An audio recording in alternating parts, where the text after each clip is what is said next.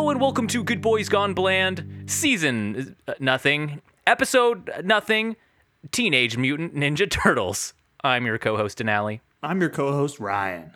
And that's it. It's just us. Just the two of us. Just the two of us. There's no Jace today. We are recording another summer break. We cut that turd loose. He's fired. We got rid of him. And finally, we can record the content we've always wanted. Finally, we don't have to do these stupid themes. We are now a Ninja Turtle podcast. We have hijacked the car season that Ryan suggested. Hijacked the car season. That was pretty good. That's pretty good. But to explain the situation, we've done another summer break episode like we did last year. Summer's tough, guys. We have a lot of scheduling conflicts. Jace was unfortunately out of town, but he permitted Ryan and I to take the wheel, so to speak, for this episode. And we decided to record a bonus episode for you guys because, look, we know things are tough out there. All right, the climate is burning us all alive. The economic situation's not great.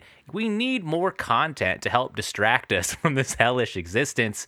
So Ryan and I decided to watch Teenage Mutant Ninja Turtles. Not the new one in theaters that you guys are all so excited about, but the original one, the OG from 1990. And it is a little funny watching this movie, Ryan, right after watching Turbo Rangers. Okay, so this was a theme I was going to draw. Yeah. In that it hits a lot of the same beat points. Mm-hmm. And my main complaint is the same main complaint I had in the other one. I mean, if we draw the analogy to like them being turtles and them kicking butt to like them being Power Rangers kicking butt, I guess it's not my main complaint because that's right. They kick a lot more butt in this one than they did in Power Rangers. 100%, yeah. But like the overall story arc is absolutely terrible.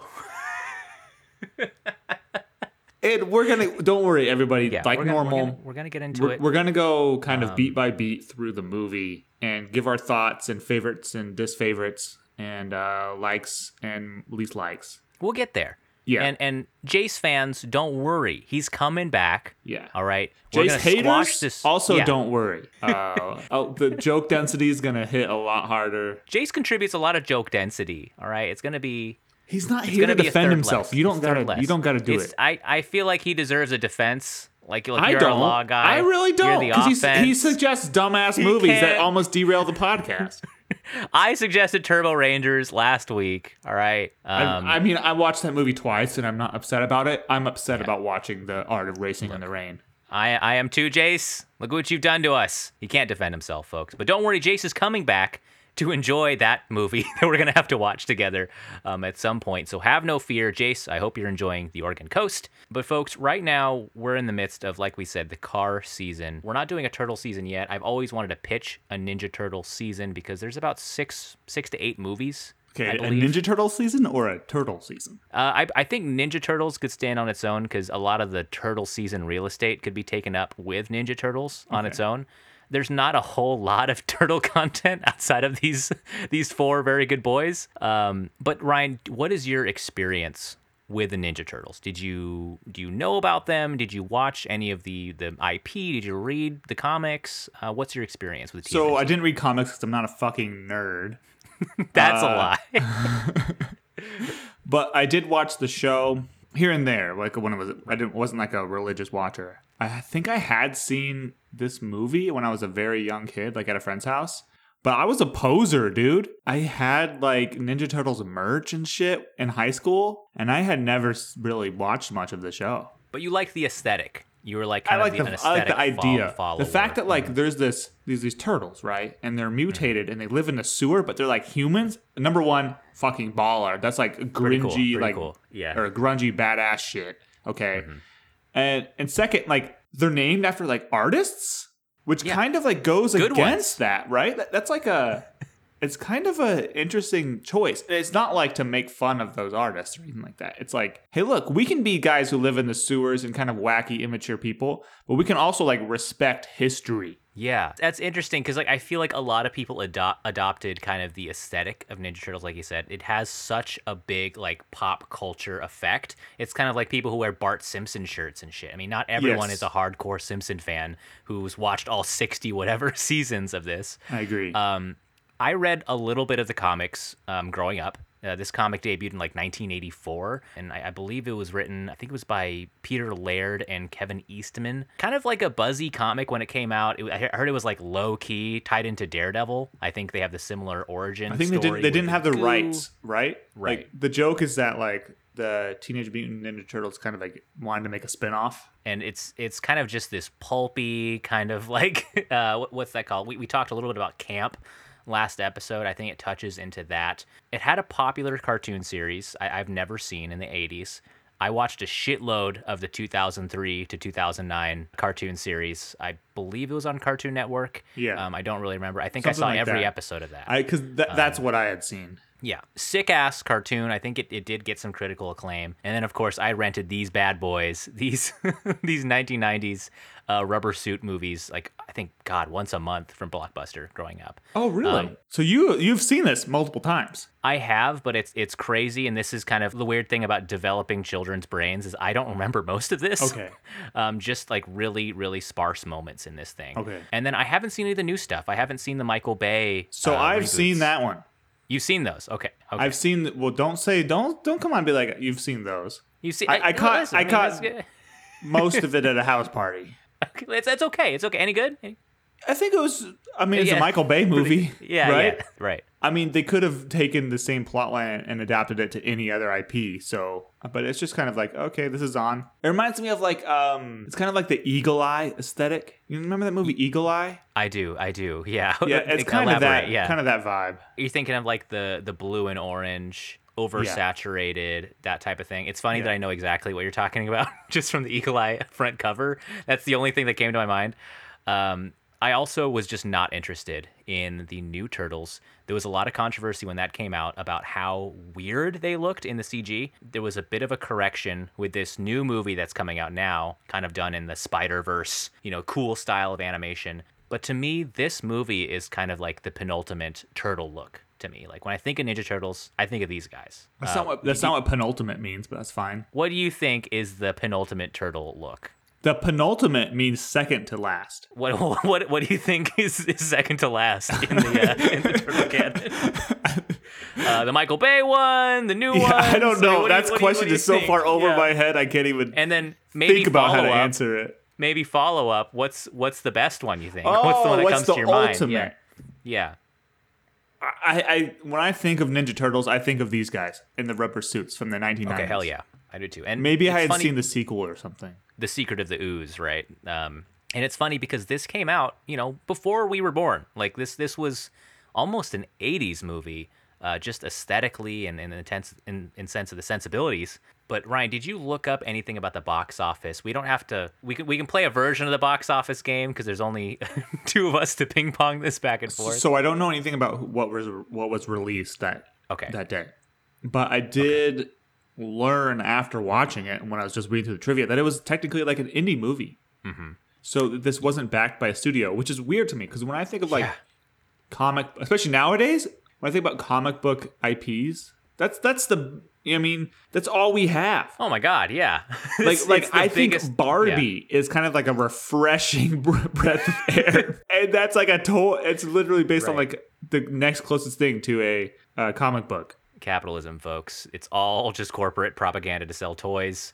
But yeah, I mean, you probably read this was done by New Line Cinema, which at the time was kind of this like new sketchy like production company that would make genre films.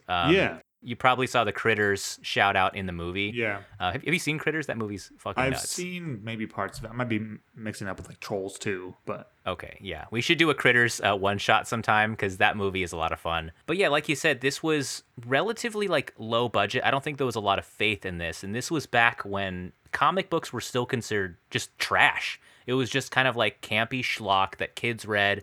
There wasn't kind of like a really serious comic book bro fan base at this point, not to like a large extent. You do have like the comic book guys who are like, oh, it's fucking works of art, but it wasn't like it is now at all. Right. So you have these guys adapt this movie only like 5 or 6 years after the comic books debuted. The budget here was $13 million. I think pretty decent still for 1990. This thing made $200 million when it came out. Holy shit. I think like this is the beginning of people underestimating kids.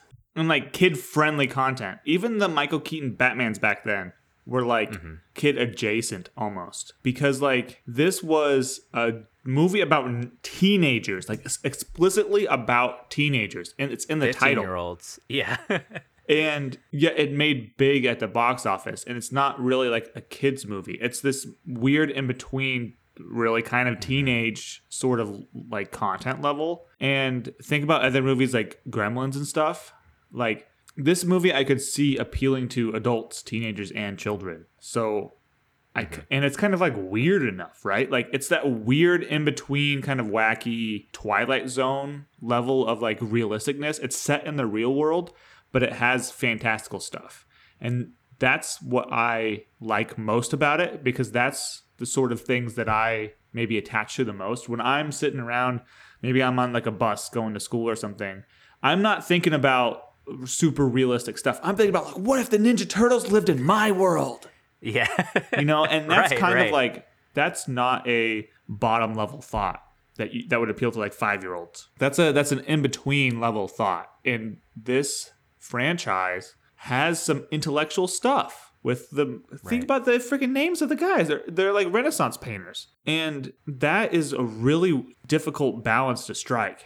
No, I agree. I mentioned the word genre films. I mean, it's a miracle this thing was ever made. If I was an executive back in the 80s, I would think you're fucking insane to make a movie like this. Like, who does it appeal to? Who is the target audience? So the thing about New Line Cinema is I know about New Line Cinema because it's called The House That Freddy Built. Right. Because it's like basically its first major movie was Nightmare on Elm Street. And that's a similar thing. And I love slashers. You know me when Oh yeah. I mean, we've passed 4th of July. I'm basically in slasher season. So the thing about those movies is that they're box office destroyers because they cost no money. You get to pay these nobody actors, right? Yeah. And then you put a mask on the stuntman, and the stuntman can be a major part of the film. And then you just kill off the actors. Half the cast only gets paid for half the movie. You're saving money with each plot point. Right. Yeah. And people watch it multiple times in a row. It becomes cult classics. They build off for sequels, right? So New Line Cinema kind of not really started it because there had been other movies before, but I think they did other ones too. They did like Texas Chainsaw Massacre and stuff. Well, they also, in the early 2000s and late 1990s, they did The Lord of the Rings. Fucking insane. So they went from Nightmare on Elm Street that made a fuck ton of money off of like no budget. Then they were like, okay, let's make this Teenage Ninja Mutant Turtles. I think I messed the acronym up. And they made $180 million off of it. And then 10 years later, they're making the most acclaimed series of all time. Like the most expensive, in-depth fantasy series of all time. And like, if we didn't have this movie, if there's some guy in some boardroom, like what is the butterfly effect of this movie? Oh my God. We might not even have the Marvelverse without this movie. Like this was kind of the proof of concept for a lot of these like insane genre films. Yeah, and people buying into series, right? Yeah. Like they shot all 3 Lord of the Rings movies before they released the first one. Right. So like think about Iron Man coming out 5 years after Return of the King. Did they Holy shit. Like the idea was that like you make a movie, you budget for it, you release it and you make a profit and you go on to the next one. Yeah, there are series, but a lot of those series are like action movies or slashers. Right. This movie was an adaptation from a comic book, and it did really well. And they're like, we're going to take the same characters and make another IP. Maybe they had Batman before this, right? With the Batman Michael Keaton movies. Right. But like, this was an important stepping stone. It kind of was. And that's interesting to think about. And my next question is like, is the world better for it? Because we talked about how, right, because we have movies we love, but it's like we also talked about like how movies are kind of dominated by brands right now. Like, was this kind of like the first step of us tipping completely over into just like Marvel franchises and DC franchises and like Hasbro shit, like Transformers, all of these things dominating, popular art. And maybe it was inevitably going to go that way anyways, Ninja Turtles or not. Okay. I think if you're talking about the world, number one, this movie didn't make it's not an Armageddon where it might have swung the election. You don't know that. that led to two 20-year-long wars. We are sticking with that conspiracy theory, folks. Watch our Armageddon episode. Okay, if you're saying that this changed the direction of Hollywood, yeah. Regardless, I would say it was a good idea or a good outcome, because as the problematic movies that are being made today are not like the comic book movies, like the kind of the genre pushing the ways that the superhero universe is like pushing its own own boundaries is like it's pushing it forward. We're not having these $200 million budgets that are making regressive movies. Those movies are the movies that, like, you know, make $200 at the box office and star Kirk Cameron. Maybe you're right. Maybe TMNT did something good for the world. I like to think so. And I also think this movie came out at the perfect time. You have a movie literally titled Teenage Mutant Ninja Turtles. This is coming out in like the late 80s, early 90s. I think this is peak when people are seeing movies like this, like just movies with insane names. And I think, you know, these kids riding skateboards and with boom boxes on their shoulders, like when I imagine like Bart Simpson, you know, like what kind of movies would he want to see, or like what kind of movies these kids want to see. And I think it's something like this, something that's kind of gross and weird, and you want to talk about it with your friends. Maybe college students want to get stoned and watch it. I think this was kind of the perfect storm for this thing to get whisked away. And the production of this movie, I feel like they went whole hog on this thing. Like, they made these costumes. Oh my God, these costumes. Jim Henson and his production company put these together. If you don't know Jim Henson, look him up. He probably made a ton of your favorite movies. Muppets. And even made fucking Muppets, Sesame Street, like all the costuming for all those, you know, Dark Crystal. For me, it's The Labyrinth. The Labyrinth, thank you. Yeah, these costumes, they're made of like fiberglass and foam, but it's so functional that they're actually doing stunts in these things, and they have these animatronic faces. It's a really different vibe than doing this animated. Like, how did you respond to the look of this movie? So my response was essentially, "Oh, that's how they're doing it." Right. And then it's just over, and then you've bought in. Right. It wasn't like it was so, and I love Jim Henson, right? Like Labyrinth is like a super formative movie for me. I love fantasy, so it was not weird at all for me. I wasn't expecting like, oh, those don't look like actual turtles. Yeah. Well, no shit. And so it was an easy buy-in. And I never was like, wow, this movie sucks. These costumes suck. I think the exact opposite. Those were some of the craziest, best costumes I've ever seen. You know, in some way, I wish that movies were still doing something this wild too. Not just CG, because I think CGing them like Michael Bay did, I think it took away, you know, this takes the audience back from it. But seeing something like this is almost a sense of theater, and you're really bought into these things. Like, you can touch these things. These things are knocking shit over. Well, also, the characters in the movie are like, what the fuck is that? So, like, yeah. So you're in the same position as the people in the universe. In the new movies, they're just like, oh, it's a turtle man. Like, this is a grotesque, like, weird green blob, and you can't really tell it's a turtle, and he's like slobbering all over the place and stuff. And people are like, oh, hey, man, because they're acting towards a tennis ball on a stick. And I feel like the actors could respond so much better seeing these guys in suits in front of them. Because some of my favorite humor in the movie is them being like, holy shit, like, is that a fucking turtle? Yeah, like, exactly. How someone would react seeing something like this. And before we continue, Ryan, I mean, do we want to talk about why we picked this movie now that we're like in 20 minutes into talking about it? Why did we pick this movie? You sent me a long text message of movies you wanted to watch. Peek under the hood, man. Jesus. All right. Yeah. I thought just with the new movie coming out, it might be a good time to revisit. I was also on Tubi TV's website. It's a great service. I've changed my mind about Tubi. I think it's a good service.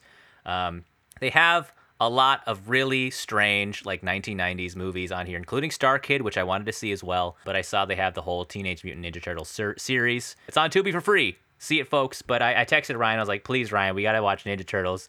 I'll do anything. I want to rewatch Ninja Turtles so bad. That's why we're watching it. And folks, if you have a problem with it, you can chew on my shell. Fucking, you can. Okay. Anyways, shell. so okay. Yeah. And I don't remember when did we discuss that before I went camping? I think so. I think so. Okay. Before he almost died. Yeah. Wow, spoilers. So also, I watched this on, must have been Friday night, and I had gotten home earlier that day, and it was a welcome palate cleanser, right? Like, it was never going to be like too offensive. It wasn't going to be a movie where like people are getting gunned down and stuff. Like, it was campy, it was lighthearted, and I was rooting for these guys. And that was like honestly really chill. And I think ultimately that's kind of the mindset I was in when I want to watch this, because like I had probably one of the worst 24-hour periods of my life right before this. I don't remember exactly, because I was texting people, all like a bunch of different people, because I always go out with like telling people where I'm going, and like if you don't hear back from me by this date, call someone. Right. So I had to text those people too. So I don't remember exactly what I told you guys, but I haven't told the story yet. I've heard Julie tell it to her family on the phone. Mm-hmm. Okay, so let me rewind a little bit. Yeah. This week, Julie and I were going backpacking. And that's a kind of this like what many people think of just like camping. But it just means, for me, it means you're not camping next to your car. Right. Like you put everything on your backpack and you hike in and you camp. Like your tent is on your backpack, your sleeping bag is on your backpack, and you hike in. You have all your food and your water with you and everything like that. And so we were planning on being gone for 2 nights. We were in Pennsylvania. And where we chose is like a designated backpacking area. So there's no roads in there. There's no development other than this backpacking trail. So we went there for the purpose of getting off the grid. Like, help is far away because society is far away, and that's the fucking point. So Julie had never been actual backpacking. We go camping all the time. We go camping twice a year. But she had never been like backpacking style where we carry in our food in our tent. And so we brought the dog also. We have a 12-and-a-half-year-old tiny little Westie Terrier. Okay, right. 17 pounds, right? And he has never been backpacking because he's a freaking pampered city dog. He'll go hiking with us every now and then. So we left, we hiked in, and the dog's doing okay. I was being very conservative. We got to the trailhead at like 5 p.m., which is really late, and we hiked in about 2.5 miles with the old-ass dog. 2.5 miles is a lot, right? We even carried him about a half a mile to give him a break in the middle of it. So finally, about 7 o'clock, well, for the last hour or so, we had been hearing thunder in the distance. It hadn't gotten closer, really. And so I was like, well, there's a big lake in front of us. Right. Maybe it's sounds bouncing off, and it's just like in the distance. So I didn't pay too much mind. And then about 7 o'clock, I knew that we lost light at 8:30. And so we had an hour and a half to set up camp and eat, right? So we found a shitty spot, and it's all woods. We're not in a field. We're not like on a ridge. Well, we are on a ridge, but it's all in the woods. So there's a canopy above us everywhere. You can't even see out. Even though we're on top of a ridge, you can't see out off the side. There's no viewpoints or anything. So we found a relatively flat spot that doesn't have too much brush, and set up camp like normal. Eventually, the thunder got like super close and got like over us. And that's not really that big of a problem because we get thunder over here all the time. Well, it started raining, so we got in the tent. And I had cooked a little dehydrated astronaut food, little meals that I love. Those. I love those. And so we're eating food in the tent and everything. And I'm going to try to keep it a little bit short in the details. But eventually the lightning was like no longer in the distance or no longer like above us. It's like over the next 10 or so minutes, it was on us. And I had slowly been coming to the realization that the lightning storm that we had been hearing was not just really far away and moving by us. It was really slow moving. And normally over here, what we get is like these big fronts. You'll get like really hot and humid for a day, and then a new front will come in and just replace that air with like a wall of water and lightning, and then they'll just kind of move over you. It took hours to get to us. And so when it started raining and then lightning was like finally on top of us, I was like, we're going to be in for like a long night, right? Like it's going like this storm. And by the way, I looked up the fucking weather. Okay. This was not on the weather radar. Okay. I mean, sometimes spur of the moment, you know? Right. I'm trying to give like a little bit of background to what my mental state was and like what my thinking was for long term. Yeah. Because I kind of like noted that this thing is going to take a long time to get past us if it took that long to get to us, right? And then the rain starts really coming down, but we're in our tent. We got to fly. It's a nice, REI tent and everything like that. Yeah. We eventually, maybe about like 7:50, we noticed that the air just boom, like changes. I'm talking about the quality of the air. And Julie mentioned it. She's like, Ryan, the air just like got like really fucking cold. I was like, what's happening, Julie? Is the wind's picking up and it's blowing the moist air from the rain underneath the tent. And we give off warm air. And so we trap the warm air in this tent. And so the wind is bringing the new cold, moist air in under the fly and it's making it feel cold. And I was so fucking wrong. like in the next 2 minutes, like you could just tell, like your skin like felt different. The air would like literally just was like, I don't know why this was like stuck out to me so much, but the air just like fucking changed. And right then the wind just changed completely. And so this is probably about 7:55, 7:58. We hear these two noises. We hear these two popping noises, like crack, crack. And they're really crisp cracks. And it's so crisp that I thought it was a bolt of lightning that like you hear the crack and then the boom. Yeah. I thought it was going to be like crack, boom. But nothing lit up and it was just the crack. And it was like so fine, like such a sharp, close noise. Like it was so loud, I didn't know how far away it was. And it scared the absolute bejesus out of us. Like I thought... Yeah. So a couple things, I was like, okay, could be Sasquatch trying to scare us. Right. Could be a bear climbing the tree right next to our tent and making like some sort of like noise. And maybe I just like misheard it. Could be fucking aliens. And it could be lightning and I blacked out the boom or something. Or like the boom hasn't hit us yet. Like I literally did not know what it was. So we got really scared. And I told Julie, like, we need to start talking about emergency preparation. Right. Like literally, I think that was word for word what I said. So I'm saying like if you get hurt or if one of us gets hurt, leave the dog, put on your rain jacket, grab your phone and a flashlight and a water bottle, and go to the car and the car keys. And I forgot to say car keys. Julie caught that. And go to the car and get help. Yeah. Like we had that conversation at that moment. Right. And then I looked out the rain fly. Like I unzipped the rain fly too, and I looked out in front of us, and dude. Not 10 feet. And I showed you these pictures, right? Yeah, that was nuts. So not 10 feet from the door of our tent is a tree. And it's probably 2 feet in diameter. It's a big old tree, a tree that we felt comfortable being around. And it is just like the trunk was splitting in two and leaning. And I could kind of tell that it was falling sort of away from us at an angle. And I was like, Julie, we need to go. No, I was thinking that, but at that point I didn't say it. And I was like, okay, Julie, it's a tree that's falling, but I think we're okay. Like, I don't see any other ones, right? Because we heard multiple noises. And at some point we heard another noise, another like crashing noise. But I looked out again in a few minutes after I had kind of like told her what I saw. And I said, I'm going to look to see whether or not it's going to fall on us. Because I had determined that it was a tree.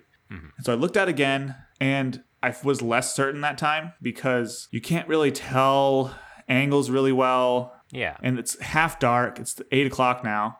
And I don't know if there's other ones behind us, because think about it, like if this tree is falling away from us, there could be a tree behind us falling towards us, because we heard noises on either side of the tent. And I was like, we need to think about leaving. Like, try and get your shoes on and your raincoat on and stuff. And as we're doing that, literally because our shoes are outside the tent, as we're grabbing our shoes and shit and putting our raincoats on and putting the harness on the dog, we hear this.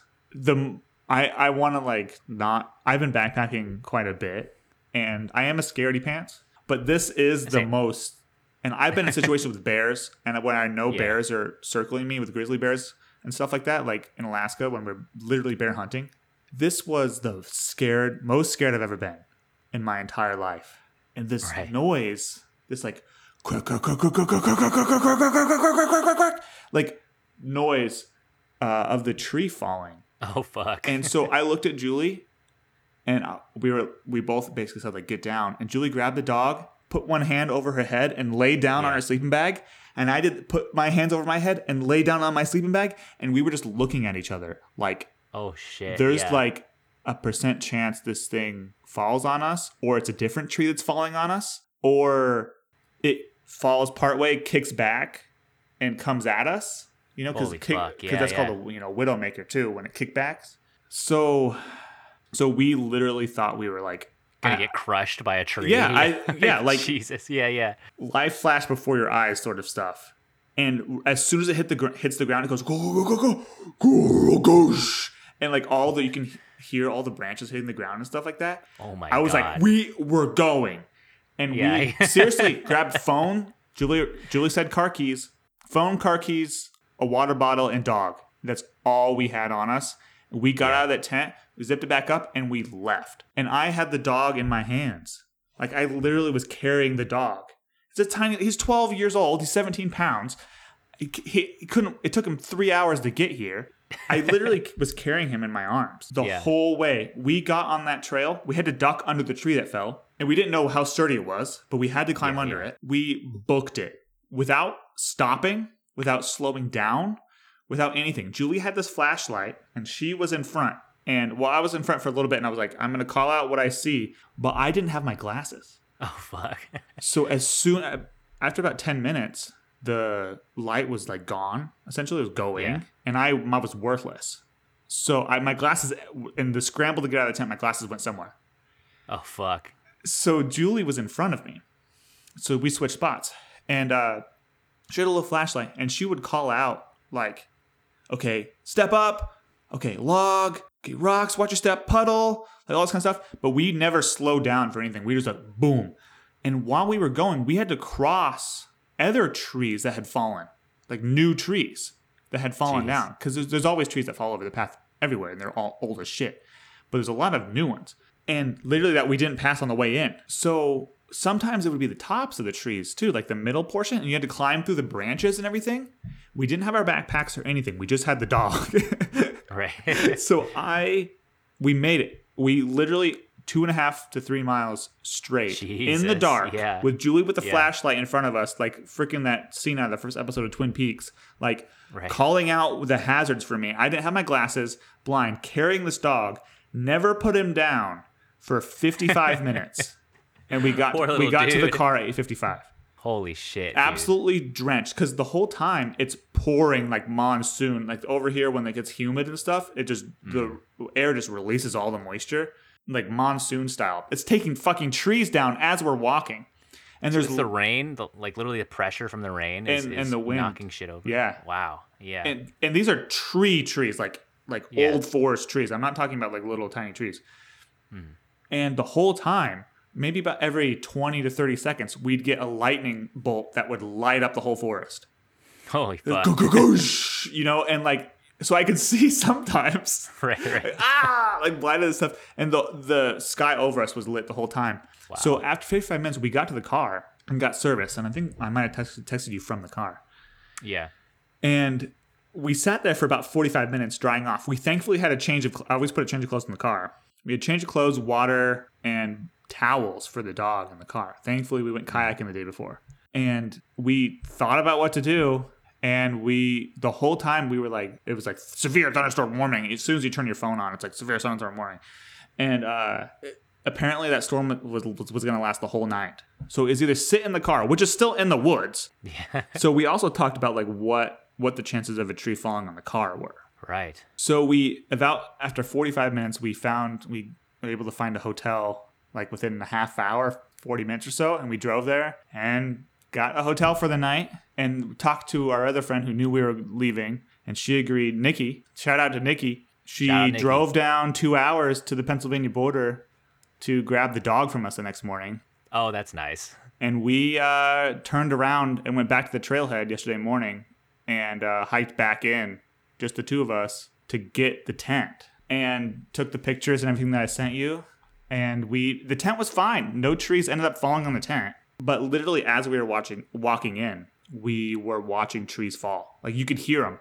We had like we were like, okay, if you hear something, shout, stop, look, and possibly run. Like that was our checklist.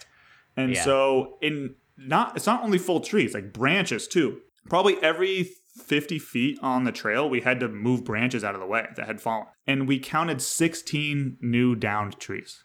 Wow. Fuck, man. You guys were like running through like a World War II movie where like bombs are So going it off. reminded me so much of it's like a wimpier version of Forrest Gump. And so it was really traumatic. Like we're still on edge. Mm-hmm. Like today, we're still kind of like, and so we got back yesterday. So like, we still, someone will be walking throughout the house and notice the other person just sitting on the couch staring at the wall. I literally thought I was going to die. Like there was a moment where I like actually did think I was dying. Man. Yeah. I mean, it's scary because like, you know, there's an alternate universe where maybe the tree went the other way. You know? Yes. You hear something so heavy land near you. It's hard not to think so, about what could happen. Well, right. Yeah. And so even now, I had this conversation with Julie. Like, I feel guilty. Like, I feel really, and sounds so stupid. And she told me, like, don't worry, that's stupid. But like, right. Because I had looked out the tent before it had fell. And I had seen that it was going to fall and that had started to fall. And I didn't immediately say, get out of the tent. I had assessed it and said, oh, it's probably falling away from us. We can spend an extra minute or so in the tent getting ready to go. Yeah. And what if I was wrong? You know, what if it hit another tree and changed courses a little bit? Because it didn't fall directly away from us. It was like kind of like a 90-degree angle almost. And so I feel a lot of guilt in not getting out of there faster than I did, because Julie in that moment was completely trusting me to make the right decision. And even though we're perfectly fine, like it's hard for me to like say that I did the right thing, because there's a chance that what I did was, you know, not good enough. And it had the right outcome. And I did assess the situation before that, but like at the time I didn't necessarily even say, what if I was wrong? Like I was thinking about other trees following us because we had no indication that thing was coming down. It was perfectly healthy, giant tree that we were like, oh, we're okay camping near this. It's hard to assess these situations rationally in the moment, and like adrenaline was pumping. So like so many things went almost wrong. Like I didn't have my glasses. I didn't have my wallet. You know, we didn't have any food. We did not have a single drop of food with us on the way out. Mm-hmm. So what if something happened to us? What if I tripped and sprained my ankle on the way out? Julie can't carry me. I can't even really carry Julie that far and also I have the dog. What if I tripped and hurt the dog? What do we do in that circumstance? Like there's no way to plan for everything. And I have since then in the last day been like really difficult. It's been hard for me to be like confident in myself and feel good about what we did, because like even though I pulled the plug and left, and some people would have stayed, and I was, you know, in hindsight proven right, because the tent was fine. No trees or branches fell on the tent. But like, I know I made the right call ultimately, because we left and it would have been, we weren't comfortable. I wasn't comfortable staying in that tent for another 30 seconds. Imagine being in it for another 8 hours. Yeah. And I knew at that point that the storm was super slow moving and it was going to last all night, because I found out that the freaking thunder took 2 hours to reach us. Right. So like, it's hard. I still can't replay that and say I did everything right. Like I wish, even though and this is weird, the choices of words I'm using, like even though I wimped out and like, you know, pulled the plug. I don't know if it's right, but like that, I don't have any other way to think about it. That's how I'm conditioned to think about it. Like growing up with my family who's super outdoorsy. Like even though I did that thing, like I'm still, the guilt I feel is actually that I didn't do it earlier. And I'm talking in the span of seconds earlier. Mm-hmm. And that's so hard. Like, why am I blaming myself for something that's in the matter of seconds? Yeah, you're in a circumstance that's very, very uncommon. Like, it's hard to know how you're going to react in situations like that. You're just going to have to make that good faith assumption that you're just doing your best, which you were. And I know, but that's what I'm second guessing too. Like, was I? Like, what if Julie had... This whole time I'm not thinking about myself too, but like, what if Julie had gotten killed or even hurt? Like, I would never have been comfortable saying like, well, I did my best. Well, I tried to get out of there. Right. Well, I thought it was going away from us. Like, Yeah. it's so, I don't know. I've never been in an actual emergency before. I've been in like quasi emergencies where like I mentioned, like with my brother when we were at bear camp, and there was a bear we could hear but not see. Yeah. So we had to walk back to the 4-wheeler. Jesus. And like that's, I mean, sort of. This is more akin to like a house fire where nobody got hurt, Right. or like a gas leak that never exploded, but you smelled it and you got out of the house anyways. Mm-hmm. I think that's maybe the better analogy, but it's still hard to. I don't know. So my brain is just racing constantly. And so the reason I brought this up is because watching this movie was a great palate cleanser. Right. After all of that, like you experience trauma and like the most fear you've ever felt, running, barely making it back, and then you get to watch the Ninja Turtles, which was there for you in a moment like that. And, maybe that's part of why these types of movies are popular too, is that, people are dealing with all sorts of things in their lives. And something like this can just completely pull you out of the problems you've dealt with. And think about like the hero syndrome and like plot armor, where the main characters are never really in danger. They're gonna live. Right. Some people are like, well, what's the main point? They're gonna make it. The good guy's gonna win. What if they all died in this movie? It's like 5 minutes in. The rest of the movie is funerals. Like, there were Ninja Turtles? What the fuck? They lived in a sewer? Yeah, so I think that's the appeal of it. I mean, I don't face a lot of trauma in my day-to-day life at all. I'm a very privileged, middle-class, suburbanite person. Well, despite that, Ryan, I'm glad you made it out of there okay, and Julie and your dog. That's some crazy shit, dude, and I hope that given enough time, you'll feel comfortable again with camping in a lightning storm, the great American experience. That's some crazy shit. I'm glad the Ninja Turtles were there for you in a moment where you my needed time. In your time of need. I think it served its purpose, these types of movies, to transport you into a different realm, the magical world of New York City in 1989. Okay, that's a topic too. Yeah. And I guess, we can get into the actual substance of the movie, beat by beat as well. Because one thing I noticed watching this, like as soon as it came on, like as soon as we saw New York City, I was like, holy shit, this is like a real movie. Like watching Turbo Rangers, when you're seeing that, you're like, okay, this is not like a normal movie.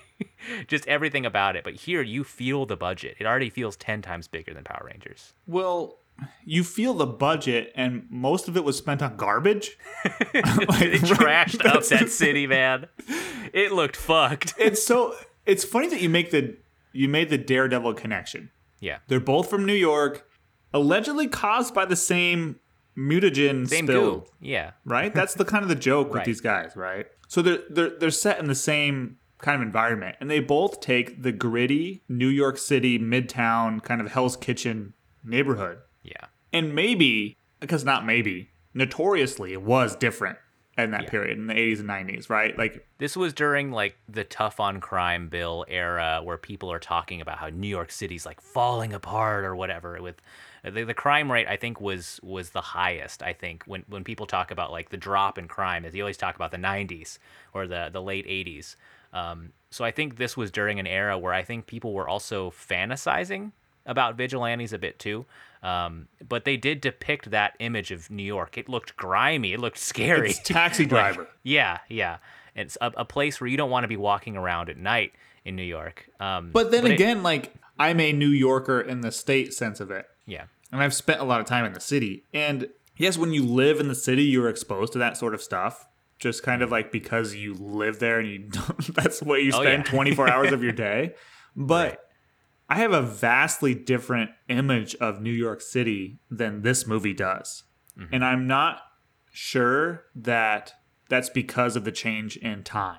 I think it's probably because this movie and movies like it, like Daredevil, are pandering to this sort of anti-crowd, but like anti-crime mentality that's so pervasive. And they're like, yeah, you need to be anti-crime. Look how bad it is over there. Yeah, this is appealing to like Midwestern. It's appealing to people who don't live in New York City. Yeah. Totally, dude. Like, I get that living in LA too. Like you watch depictions of LA in the 90s. Admittedly, they said it's a higher crime rate in the 90s, but like it really is a different depiction in media than when you actually live there. With all these movies made by Hollywood, I didn't know that LA had public transit until Speed and Collateral. Right. And Speed is about how that public transit is like being exploded. And Collateral is about a serial killer.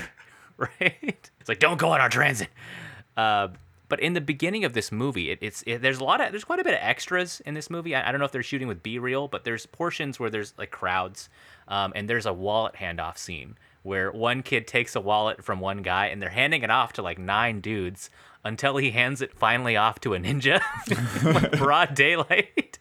And you see this like ninja hand grab it, and they're not even like really hidden. It's like daylight is hitting this ninja hand. And I'm like, is there just this Shredder villain in the middle of the New York City street? We didn't overview. Oh, the overview of the movie. Yeah, sorry. Plot. I kind of derailed with like a half-hour-long story. Ryan, do you want to do the overview? Fuck no, this is your movie. I could do the overview. Okay, I'll do the overview. Thank you. I was being polite. Teenage Mutant Ninja Turtles. This is an adaptation of the famous comic book / cartoon series. This is the origin story of the Teenage Mutant Ninja Turtles. If you're not familiar with these guys, they were turtles, baby turtles, and they had some goo spilled on them, and also a rat got some of the goo too. The rat got big. The rat got big, and he got smart. And the turtles got big, but only a little smart. But the turtles were also kind of jacked from the thing too. So the rat raised the turtles, and guess what? The rat was the pet of a martial arts master. The rat knew kung fu, but he weirdly knew it before the mutant shit. Yeah, that doesn't make any sense because he got smart later. Fuck, man, he was already a pretty smart rat, okay? Anyways, he teaches the turtles like fucking like Sun Tzu, like art of war shit, teaches them like Zen Buddhism and also kung fu, and trains them to be just the most deadly killing machines in New York. These turtles turn 15 and they're skateboarding, they're buying pizza, and they decide to start fighting crime around the city, take matters into their own hands as tax-paying citizens. All right, and they're beating up some of these thieves in New York, I guess. And then it kind of turns out that some of these thieves are tied to this network, and there's a little bit of weird Asian racism and Orientalism tied into this about how the Japanese are responsible for all the crime in New York. Oh boy. Japanese children, really, too. Right. And there's a guy named Shredder. He's the famous Ninja Turtle villain. He's at the top here. And the Turtles have got to kind of get through everything while fighting through Shredder's minions, and they meet some like famous characters along the way. You got Casey Jones and April O'Neil, who are kind of the humans that always kind of show up in the Ninja Turtles universe that interact with them in the real world. And we can talk about the rest. And that's kind of the basic beats. There's not a lot of plot, I think, that happens. It's a lot of gags, and it's a lot of moments in this movie kind of carrying you through these things. But like aside from the costumes, I noticed the sets in this movie. You notice like the sewer set, the bedrooms, the cool kid like crime lair, which is fucking amazing. Yeah. I love the look of this movie. Like there was like a 90s cheapness, but it kind of added to it for me. Seeing like the kids skateboarding around in this neon lair with arcade machines. You know what it reminds me of a lot? Yeah. The Grinch. The Grinch, the Jim Carrey Grinch? Yeah, right? He's in he's in a green, like really cool makeup costume. And he lives in a bunch of garbage. That's true. That is true. If you liked the Grinch movie with Jim Carrey, the aesthetic of the scenes when he's in his mountain lair. Yeah. If you like that aesthetic and vibe and want like 90 minutes of that with kung fu like turtles, watch this movie, man. We should do a season of green guys who live in trash. You got the Grinch, you got Shrek, you got TMNT. It's a huge genre. And Elf, I guess he's green. He lives kind of not so great. At one point, he Trash. sleeps in the trash. He does sleep in the trash. That counts. It's going to be low on the meter, though. I also loved in this movie that it's made in 1990. I loved like the 90s, like New York pop music that's coming into this movie. It feels like a bit like a period piece to me. Just the fashion and everything. It's wild that this was made. It felt very like CBGB.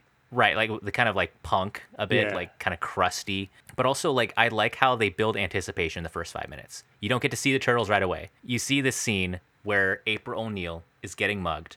The lights go out Batman style, and you just hear like a like a ninja like a ninja moment, and they're all tied up. I loved that scene where you just don't see them, and then there's a reveal where they're all high-fiving in the sewer, and it's like boom, Ninja Turtles, and they're like on skateboards, and I loved that. And then Raphael says, "I'm not wearing hockey pants." Raphael is not a teenager, dude. They have 3 15-year-olds and one 45-year-old man. 45-year-old member of the Jersey Shore. He has like a different accent from the rest of them. Like they all talk the same besides this one guy who wants to wear a trench coat all the time. He's literally doing like the Rorschach thing. He's like, this city's a fucking dying animal and I'm its only protector. And he cusses. His first line is a cuss word. What? He's like, he throws the sigh at the thing and he loses it, and April O'Neil grabs it and he's like, damn. And then Amber's like, oh, they said damn. That's crazy. They said damn. And he says it over and over throughout the thing. And that's kind of how you know he's a bad boy. He cusses. Okay. And the rest of them don't. So I didn't know what the name of that weapon was. It was a sigh, baby. Sigh. Are you spelling that with a P? SAI. So each Ninja Turtle has a different specialization. They each have a different weapon. So yeah, can we go over this? We're getting in the plot of the movie. So there might be people who are like, I don't know anything about Teenage Mutant Ninja Turtles. This guy talked about lightning for a half hour. When are they going to explain? Okay, all right. So we'll run through them. All right. First, there's Leonardo, the leader. He has a blue headband. Yeah, and he it's has easy to remember. Leo Leader. Leo. That's perfect. Thank you, Ryan. It's good little mnemonic. He's got katanas. Yeah, all right. He's kind of the more deadly.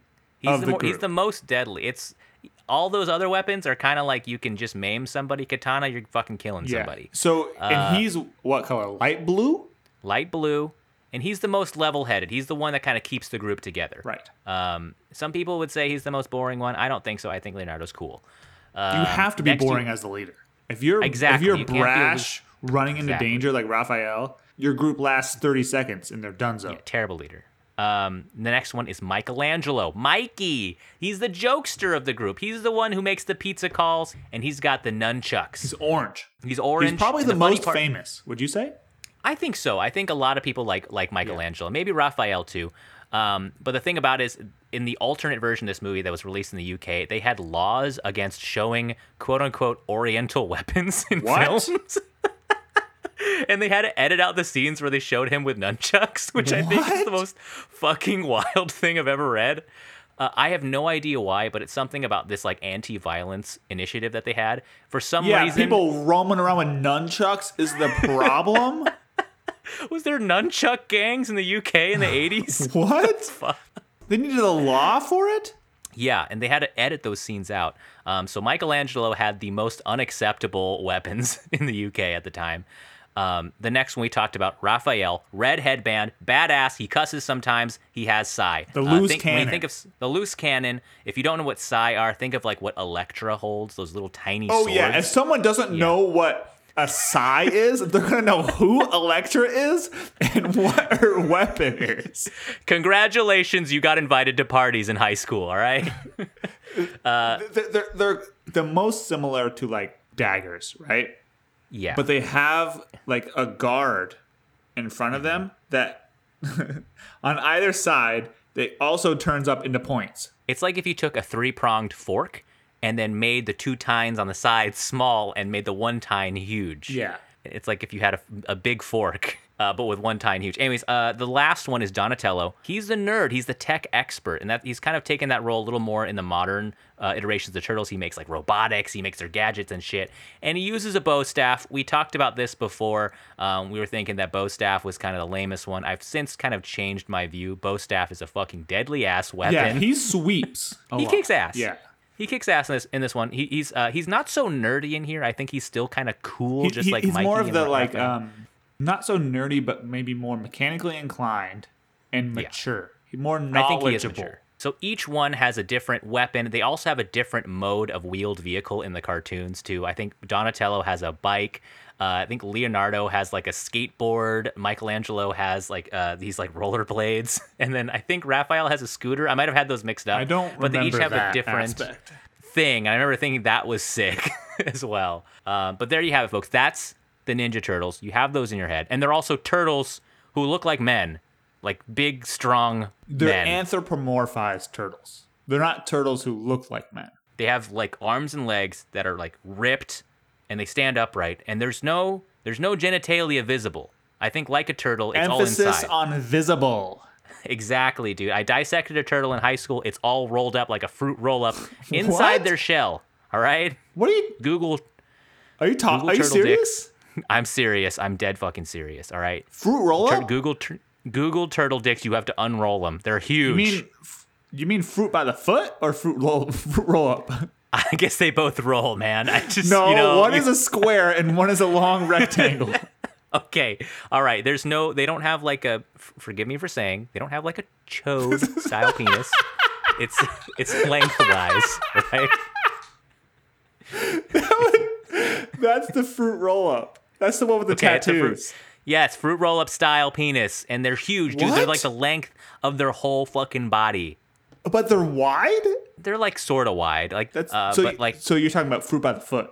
Yes, fuck, man. Yes, it's fruit by the foot. It's the same proportions. All right, you roll them out. They're like if they were human sized. Okay, I don't want to talk about the penises would be 4 feet long. It'd be 4 feet long. That's what I'm saying. They're huge. Okay. Well, I think we're on one side of the line. Okay. All right. And now we're on the other side of the line. We're done. We're done talking about turtle dicks. You brought it up. I did not bring it up. There's a classic scene in here. I think when Mikey is ordering pizza. This is a non sequitur, right? This is a non sequitur. But like when Master Splinter shows up for the scene when Mikey's ordering the pizza, that's when I was like, holy shit. Like they also do the same animatronics with this rat costume. This is kind of the start of when I was like, oh, there's a little bit of a weird vibe with the Asian accents going on here. There's obviously not an Asian guy doing an accent. It's kind of like he's reading like these fortune cookie style things. Like I don't even want to do an impression of it. Yeah. But it was a little weird. But I do like some of his speeches to the turtles. Like he's kind of teaching them to be like not toxic heroes. And even he talks to Raphael in a good scene, I think, where he's talking to him about the anger he feels. And he says that anger, when turned inward, is an unconquerable enemy. And he's like, you can't keep going like this, dude. You need to like get with your friends and family. You're getting fucked, man. You're trying to do this one-man show. And I liked that. I think that was a bit of like an anti-Batman moment. That's an interesting take. Yeah. I was really surprised at how much of this movie was directed at dads or kids who didn't have dads. Yeah. Necessarily, or maybe like didn't have a good role model as it like because Splinter is the rat and he's their leader and he's the absolute badass apparently. He's awesome. Yeah. But he's sitting down and he never raises his voice and he talks to the turtles and says, "Hey, you need to be a little bit more introspective." And that is so crazy. And throughout this movie, He does the same thing over and over and over until the climax in the movie where he actually whips out his kung fu. Mm-hmm. But there's one scene about 2/3 of the way through this movie where he says, "Spoilers." Yeah. He gets captured by the bad guys and he's talking to a kid who does not have a good role model. His dad's basically abandoned him, so the kid joined the evil gang. And he says, like these people aren't your family. Your parents probably do care for you, and if not, essentially, like, I'll be your dad. Right. And he says, like, all fathers care for their sons. And he's talking about the turtles. Yeah. And he's essentially saying to this kid, like, let me go so I can go be with my sons and protect them from you, essentially. Yeah, I thought, like, I appreciated his tenderness, and the turtles really respect him, too. Like, even when they're acting out, they actually listen to him. And when he's like, he could have been like, "Oh, you fucking kids, stop it with the skateboarding, Jesus Christ!" Like, but he's actually like, "Okay, guys, let's reel it in. Like, this is what we got to do." Or sometimes he's just like, "They're fucking kids, whatever." I think it's like a nice, non-toxic role model in here. And the way the turtles even deal with each other, like empathetically and compassionately, I think is also like really great. It was wildly more adult than I was expecting. Yeah. Like healthy male relationships. Yeah. Like what? Like where has that gone? It was 1990. Like they're like hugging and crying and like caring for one another. It's very Guardians like, of the Galaxy, you know? Yeah. Like I really like that series because, you know, they're all outcasts, but they all become their own best friends, essentially. Mm-hmm. And, like, you get, like, people like Drax and Raccoon and the main guy, Peter Quill, Star-Lord, and, like, they are all... There's females in the troop, too, which is actually one of the reasons why I like it so much, because they have healthy platonic relationships as well. Yeah. But, like, they're kind of just there for each other, and they pat each other on the back when somebody's down. And I was not expecting to see that from a 1990 movie about freaking Ninja Turtles. This is coming out at like 1 year after Batman. And I mentioned it's anti-Batman. We coming talked out a little bit. 1 year after Batman Forever. Wasn't 89 the first Batman? Don't think so. I think it's Batman Forever. Well, there's no way we'll know for sure. There's literally folks, no way to find out. There's absolutely no way. But my keyboard sometimes makes this clicking noise. Wow, yeah, you might be right. Yeah, it's okay. You might be right because Batman Forever says 1995. Oh shit! Oh, who's the Batman? It's okay. But Batman, it's kind of like we talked about. It's like kind of like an incel power fantasy where it's like one man and he takes fucking vengeance on the night, and it's just him, and he's a billionaire, and billionaires are great, and but like Ninja Turtles are. They're kind of communal, and there's a totally different vibe. Yes, it's still like vigilantism, and they're still basically killing these fucking people. I do think it's a little bit of an antidote. I did like the scene with the pizza delivery driver where like it's kind of in the commercial too, I think, where he's holding the $10 bill through the sewer grate, and he's like, "Hey man, drop the pizza down here." And like I loved that scene. I remember seeing it on TikTok. People just like really loved that weird turtle scene. Seeing New Yorkers just interact with the turtles in the wild, I think's the most fun part, because the New Yorkers are just kind of like, that's fucking New York, man. That's just like, they're like tomorrow it's gonna be something else, you know? Yeah. And the cab driver, he's like driving a tourist, and they're like, what the fuck was that? And after he hits Raphael, and he's like, oh, it looks like a turtle in a trench coat. Anyways, you going to LaGuardia? Yeah. Like, just seeing an anthropomorphic turtle that's like 6 feet tall. Talk about the most alarming thing you could see. Dressed in full ninja gear, wearing a trench coat. But that brings us to the first kind of major human character after April O'Neil, which is Casey Jones in this movie, played by not Robert De Niro. He's like dressed in like this hockey gear. I think Amber and I were kind of shocked because like there's this guy who does a petty thief thing, and he hits him in the face with a full wind-up with a hockey stick. And Amber was like, is he dead? Oh my God. So this is something that makes me uncomfortable with violence in movies. And I think that using guns, obviously, like as a weapon, I think it's way overused. And I went on an anti-bones rant not too long ago.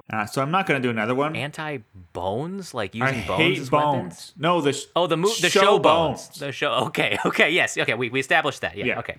But that's all gun related. But like melee weapons as well. Right. I remember being scarred as a kid by some like John Wayne or like Bonanza movie or something. But when they killed some guy with a 2x4. And like I was scarred from it because that depiction was realistic.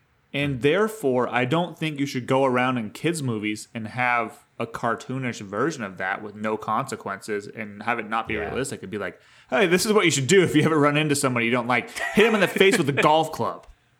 Right.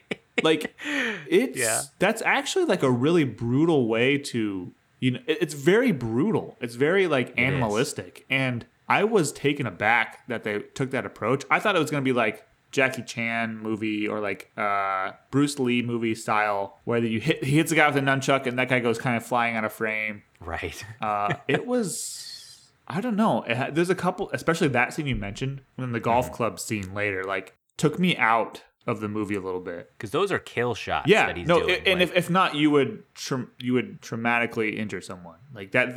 You're doing 20 years to life in prison essentially.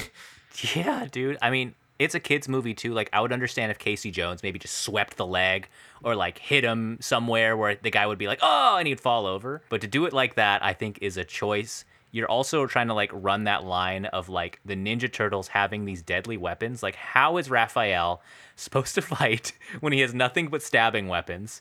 And like, is he killing these ninjas? And there's an end scene where there's like 100 teen boys laying on the ground. And we're like, are they dead? Did they kill them all? And they kind of like show like, oh, they're all knocked out and they're all waking up. But we were like, man, this is like writing a really, really weird line. You're not sure what the stakes are here. Are people dying? Are people getting beaten up? But to get into, I mentioned April O'Neil. What's the actress's name? April O'Neil. Judith played by Hogue? Judith Hogue. She's like first billed when you look them up on IMDb. I think she's been in some other stuff. She's been in Halloween Town and also Armageddon, another a repeat showing for us. Shit, I actually liked her performance in this. At first, I thought it was kind of over the top, but then I realized it fits perfectly into what. Yeah, this movie is. I didn't find anything to dig on her. Actually, like I liked it. Yeah, and then the scene where she wakes up in the turtle lair, surrounded by the rat and the 4 turtles, and she's like, "What the fuck?" I thought she played that really well. I actually laughed a lot at some of her reactions.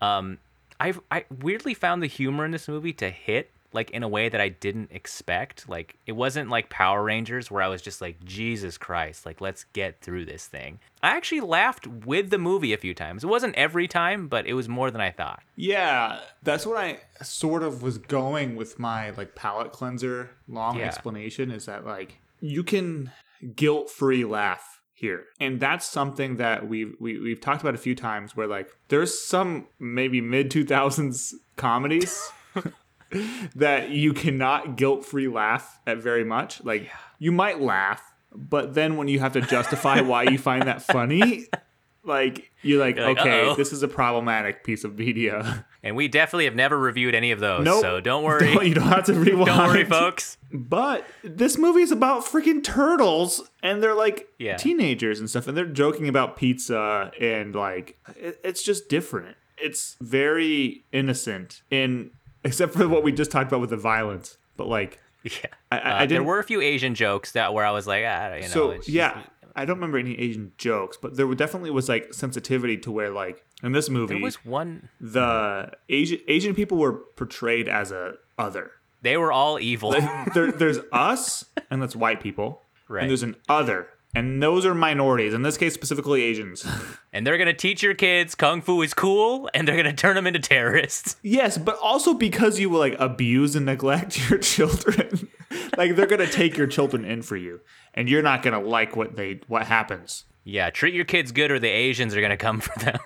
Yeah, right. That's maybe what it is. There was an Asian joke said by April O'Neil where she's surrounded by ninjas, and she's like, "What, am I behind on my Sony payments?" And I was like, "Okay, all right." Like, she sees that they're like Japanese, I guess. Oh. Yeah, and then there's a really quick joke by Casey Jones where he's making fun of how the I forgot, like, the Asian henchman sounds, where the guy he's making a noise and Casey Jones is doing like a mocking noise of that back to it, where I was like, that's a little weird, dude. Oh, okay. Like, it's a more innocent time. 1990s. Well, they liked racist jokes. I They liked mean, racist it's not jokes. like a movie coming out nowadays making the same jokes. It was more like it's coming off the backs of probably like Karate Kid and stuff like that too. And think about how far removed Jackie Chan and Bruce Lee were from this era. But like, there's a kung fu in this movie. There has to be Asian people. How do you do that? Well, the turtles are fucking Italian. Therefore, the only roles left are the bad guys. Right. It would have just been helpful, even if Casey Jones was like an Asian person, or just have another character in here. And like you said, there was a sense of like us and them in this movie. Like, they were kind of like the butts of the jokes, or things to be overcome. And they're like, yay, we made it, us normal folks, and those other guys are gone. I did feel that in this movie quite a bit. And I think there was a bit of a correction with just like how white this was later on. You know, I think they kind of broadened the scope a little bit later with these movies. We mentioned a little bit about like the fight scenes. I loved how like the choreography was done in suit. Yeah. And there wasn't a lot of cuts, man. No, They actually so were doing these that's flips. interesting. Yeah. When I'm watching a movie about freaking turtles and my wife is on the other edge of the couch, she's like, wow, this choreography is actually really good. It's weirdly good. And I was like, yeah, you know what? I hadn't really kind of noticed it, but like there's people, they're doing flips and everything and like they're fighting off multiple people in one shot. And that does not happen nowadays. Yeah. And you take like a side-by-side comparison. There is a group fight in in Turbo Rangers. And you see like the Red Ranger fighting, and I like slowed it down. I like went back to look at it. And the people in the background are just scooting back and forth to look like they're fighting. It's really obvious they're just like dancing in the background and waving their arms around. But you watch the Teenage Mutant Ninja Turtles movie, everybody is doing something in that frame. They're all kicking, it's totally choreographed. And also I think the stunt actors who are in there, they actually know how to use these weapons. Like the nunchuck guy is actually doing all this stuff, and it looks good. So the voices are dubbed by actors, including Corey Feldman. Yeah, this is crazy. Absurd. But except for Raphael, right? He was Was he done by the... He was dubbed, but it was the same actor. Okay, I didn't know that. Yeah. I like the charisma of the Turtles, like how they played with each other too. Like you kind of feel that. We talked about like they're emotionally tied together, but also their quips. That scene where they're all just doing impressions from movies and they're all laughing together. You feel like they have this rapport. That one scene where Leonardo and Raphael are fighting and Michelangelo is just like, oh, I think they're fighting. You want to go to the kitchen? They're like, yeah. And they like sneak out and they let them do their thing. I think little moments like that kind of make you really like these characters. They're siblings. And they're siblings, and you feel that. And I wasn't this is not fair that I'm comparing these movies, but I didn't feel it in Power Rangers. Power Rangers felt like 5 separate people who just happened to be in a movie together. Weirdly, and if you have seen this series, you might know what I mean. I know you haven't, Denali, but it reminds me a little bit of like The Haunting of Hill House. Okay. In that I personally really like Mike Flanagan and his productions, but he often reuses the same cast for his movies. Mm-hmm. And they all have a really good rapport with each other and they have really good chemistry. And he casts a lot based on chemistry. And they're all different characters. Like they have way wild personalities. One's an addict, one runs a funeral home, one's a writer and stuff like that. Mm-hmm. But they feel like siblings. Even the way they talk to each other, if you didn't know, if you were never told they were siblings, you're like, okay, these people like have known each other their entire lives. Just the way they don't have to explain stuff. That's what I feel like with this movie. Yeah, like what you mentioned, where one character is talking to another character, and he's like, "Oh, this person is going to want to go to the kitchen and get snacks with me." If I was talking to one of the other members who's currently not in the conversation, they would be like, "No, what the fuck?" And it's like show, not tell. It wasn't like, hey, buddy, you remember back in 93 when you and me were getting this thing and blah, blah, blah, and that happened? It's like you see the relationships Right. happen. I completely agree. And that makes all the difference. Speaking of the origin of their relationships, there is a great origin story scene where Splinter is just taking you through this wild fever dream, and there's these box turtles like squishing around in this like glow in the dark goo in a can that's labeled literally radioactive toxic waste. I love that whole sequence. Amber was like, oh my god, this is amazing. The puppet rat. Holy shit. So they got a foot tall puppet to be the rat before he was changed by the mutagen to be big and smart. Right. And the rat has like a lot of head movement. He's like a tiny human. It looked bizarre. He's like, weird. Oh, okay. And he's like nodding along and like eating stuff. And he's like, and that was probably the worst part of the movie, like objectively speaking.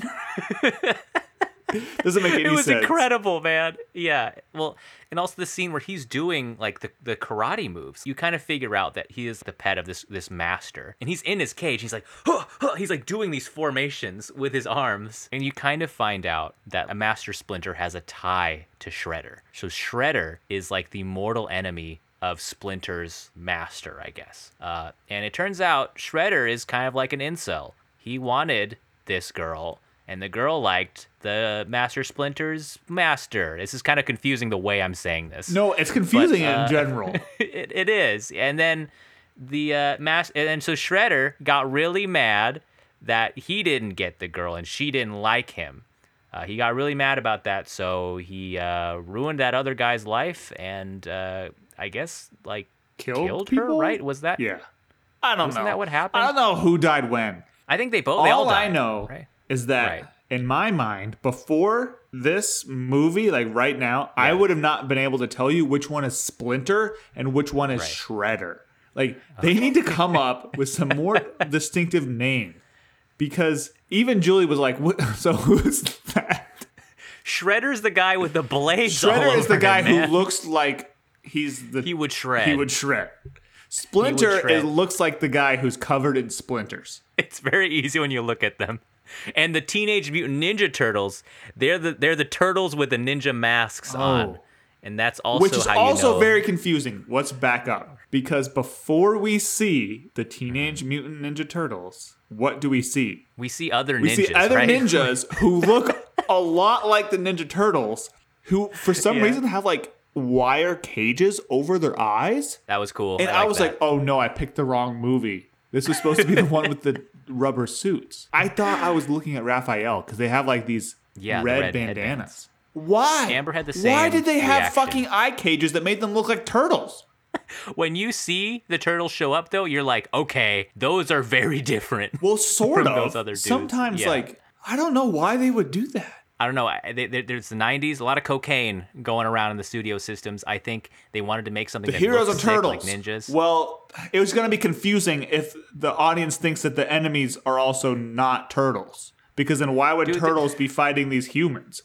Well, what if we just made the humans look like turtles? That would be an easy transition for people to understand. Oh, okay. These turtles are green and huge, man. Like, I had no problem. I had a serious problem. These guys are not turtles, in the beginning man. of the movie, though. Before you've seen the turtle suits, you see these guys who look like turtles. Yeah, well, wait till you see the actual turtles, and then you see man. the actual turtles. But, like, it's still confusing. I still didn't know whether I picked the right movie. I get. I mean, I saw the front cover, I think, but Amber had a similar moment where she saw the costume and she was like, "I thought these guys were good guys. Why are they stealing wallets?" And I'm like, "No, that's not the turtles. It's like they have no shells. Like they're not here yet." There is a fear that like they didn't commit fully to the costumes, right? When you see those two, but then you see how fucking hard they committed later. You're like, okay, this is sick. You get a pass. To go back, pass for having $6 left over on the bad guy costumes. We spent $13 million on these things. We got to make them do kung fu in them. They weigh an ounce. It's crazy. Like to talk about Shredder, I think it makes sense that he's like running an incel indoctrination program with these like young impressionable teen kids too. He's like doing this weird thing where he's like, society has cast you out, and you need to strike back at society and be a man and join my thing. He's like, I'm now your father. And all along, he's just a sad little boy who didn't get a girlfriend, and now he's taking it out on society. And you have this non-toxic masculinity happening with the Turtles and Splinter, and they whoop his ass. I just think that's tight. Yeah. We need to break down Shredder, the bad guy, who is the villain. Yes. I did not like him as a character. I didn't like his art. No. It wasn't good. So Shredder is just a talker for 99% of the movie. And then the last 2 minutes, he shows up on the rooftop and it like fights the turtles and beats the turtles because they're fighting them one-on-one. And then in the worst arc of any, it's worse than the freaking Malagor arc from Power Rangers. He gets fucking clowned. He gets his ass whooped.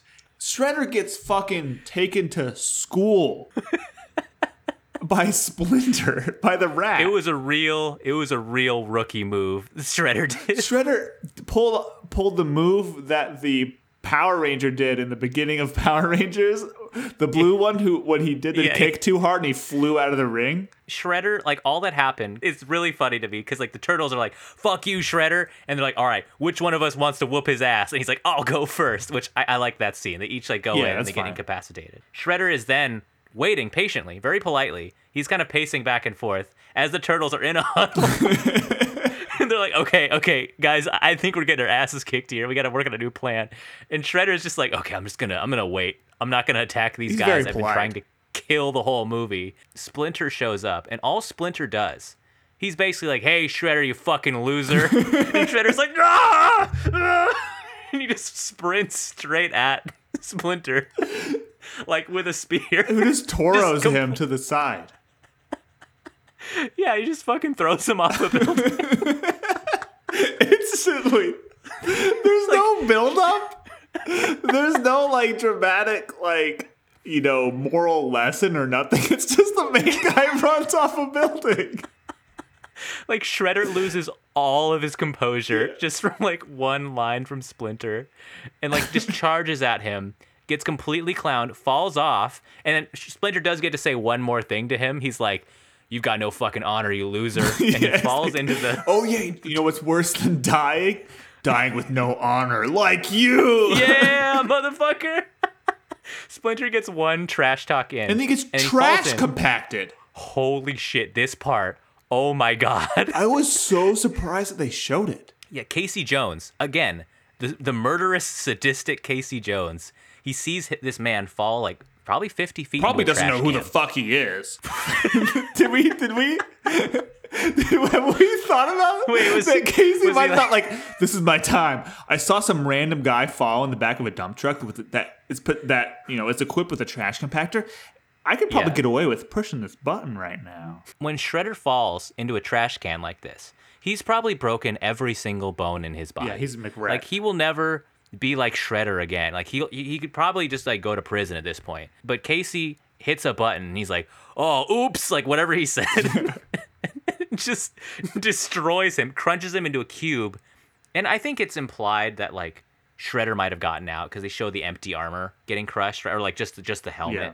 And you're like, did he die? They didn't show any blood or, like, fucking brains just coming out of the sides of the thing. But even Amber were like, what the fuck was that? I really didn't like Shredder's plot line, especially his ending. And I also hated his character design and his costume. Like, it looked really cheap. It looked like someone was wearing a Shredder costume from Spirit. It looked like Mortal Kombat era costuming, and the edges of him did not look sharp. Like, I want to feel like he's dangerous. Right. And it looked like, like you said, and he was not bulky. He wasn't intimidating at all. He was like smaller than the Turtles, essentially. So, like, his clothing was loose and flowy. So you were like, "Oh, that dude's like 5'6".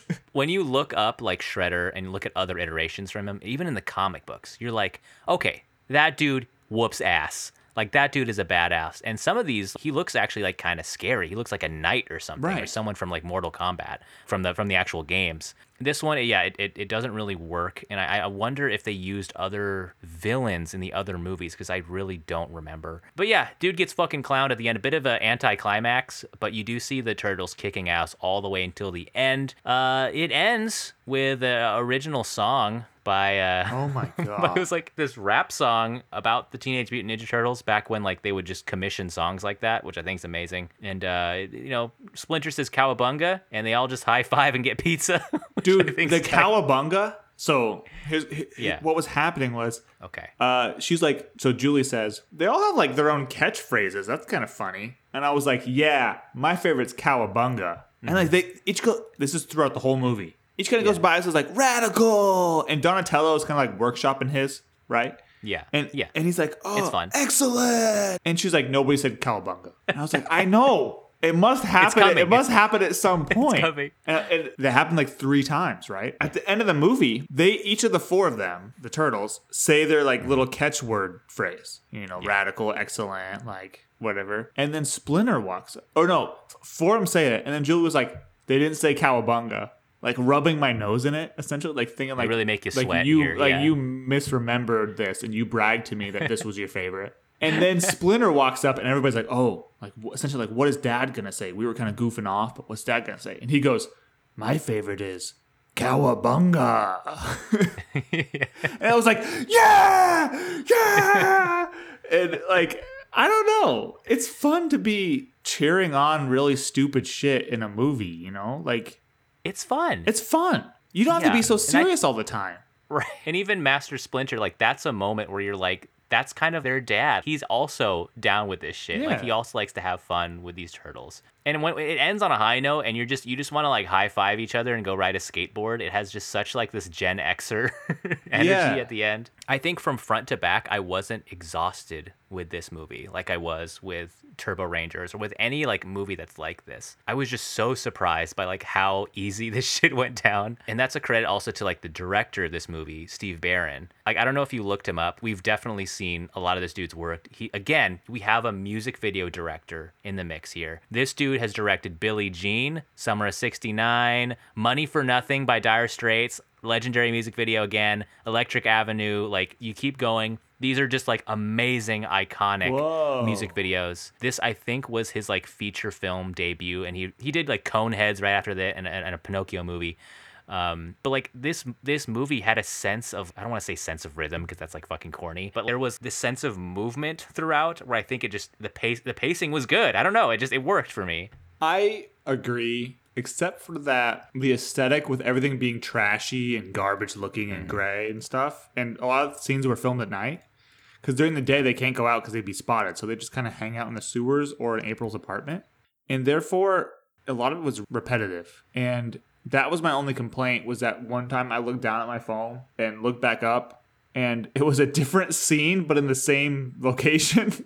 Oh yeah. And I was like, I must have missed something, but it's impossible to tell like what the story beat is. Mm-hmm. So I do agree with you. I think an hour and a half is, I'm always on bandwagon for an hour and a half movie. Yes. But yes. Perfect length. But it's obvious when they only have a few sets. And I don't blame him. It felt more like a play in that regards, but like they absolutely demolished a couple of the sets by the end of it, so that was really cool. Yeah, totally. This was all kind of very handcrafted. I mentioned this was number one in the box office back in March 30th, 1990. It made $25 million, huge success, which makes me happy to hear. Can you guess number two, Ryan? We're playing the box office game. Feel free. You can also guess for Jace too. You can play as Jace if you'd like.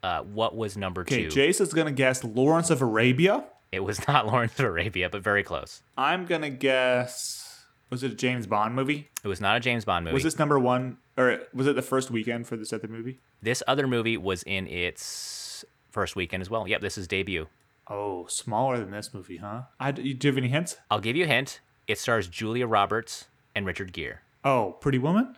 Pretty Woman. That's less than this movie. Wow. Can you believe that? I thought that movie was huge and more iconic in like the mainstream sense. This got beaten by TMNT. The number three, this movie is in its second weekend here. This is a pretty big movie. I think you've seen this. It's a, oh fuck, I don't even want, I'm going to reveal it just by saying this. It has Sean Connery in it. Hunt for Red October? It's Red October. Yep, that's it. Hey, that's Tom a pretty Clancy good one. Novel. You just said Sean Connery, and I was like, oh, it's Hunt for Red October. It's going to be Red October. That's number See, when three. Jace was going to guess Bug's Life.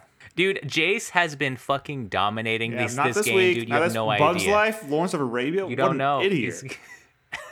Terrible choices, Jace. Redeem yourself next time. You broke the streak, though, Ryan.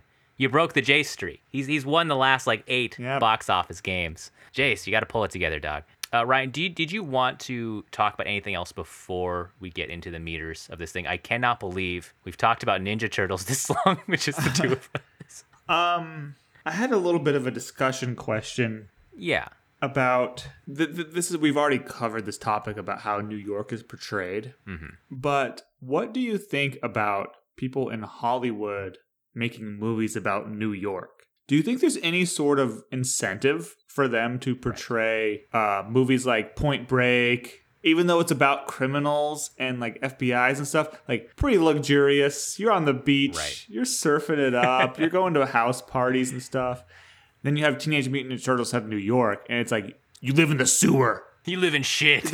Even the people who like have their stuff together and are reporters at the news station, they live in abandoned antique shores. There is a bit of a contrast there. And like, there is a boring answer of like the people who make movies usually live in New York or LA, and they want to depict usually movies where they live. But I also think that they accentuate the stereotypes of each city. You live in New York, you want to accentuate the fact that everything's closer, it's grimier, things are just overstimulated, and like things are happening. It's a fucking crazy city. And in LA, you want to accentuate the fact like, you're driving in cars, you have the beach, you have these palm trees. I think it kind of idealizes these cities, and I also think audiences at home, often they dream about visiting these places. And I think it just adds to the thing, and it creates like a secondary character. Like New York is kind of a character in TMNT, even though most of it was filmed in like North Carolina or some shit. Yeah, I like movies that are set, like they make it feel like you're in the city. I do agree, and my biggest point to this is going to actually be Friday the 13th, Part 8, Jason Takes Manhattan. Holy shit. And that's, for me, the worst offender, because half of the movie takes place on a boat. He's not even in Manhattan. The next third of it takes place on some docks somewhere in Midtown Manhattan. Whereas, like, if you're on a dock in Midtown Manhattan, walk 2 minutes inland and you're at Penn Station. And the final, like, what is that? 14 minutes or something? 14% is Jason walking around Manhattan and people just not giving a shit that he's serial killing people in the subway and stuff.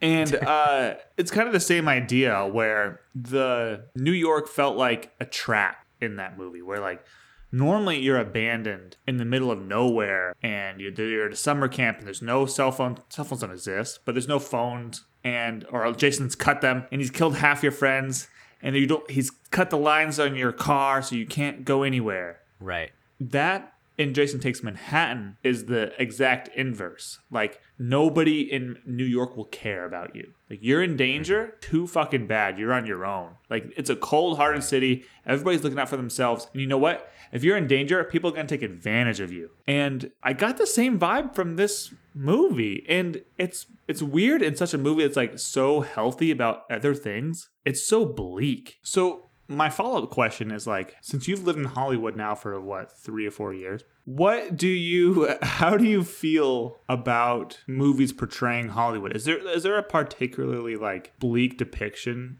that you think unfairly paints LA or Hollywood as, like, a trap? Yeah.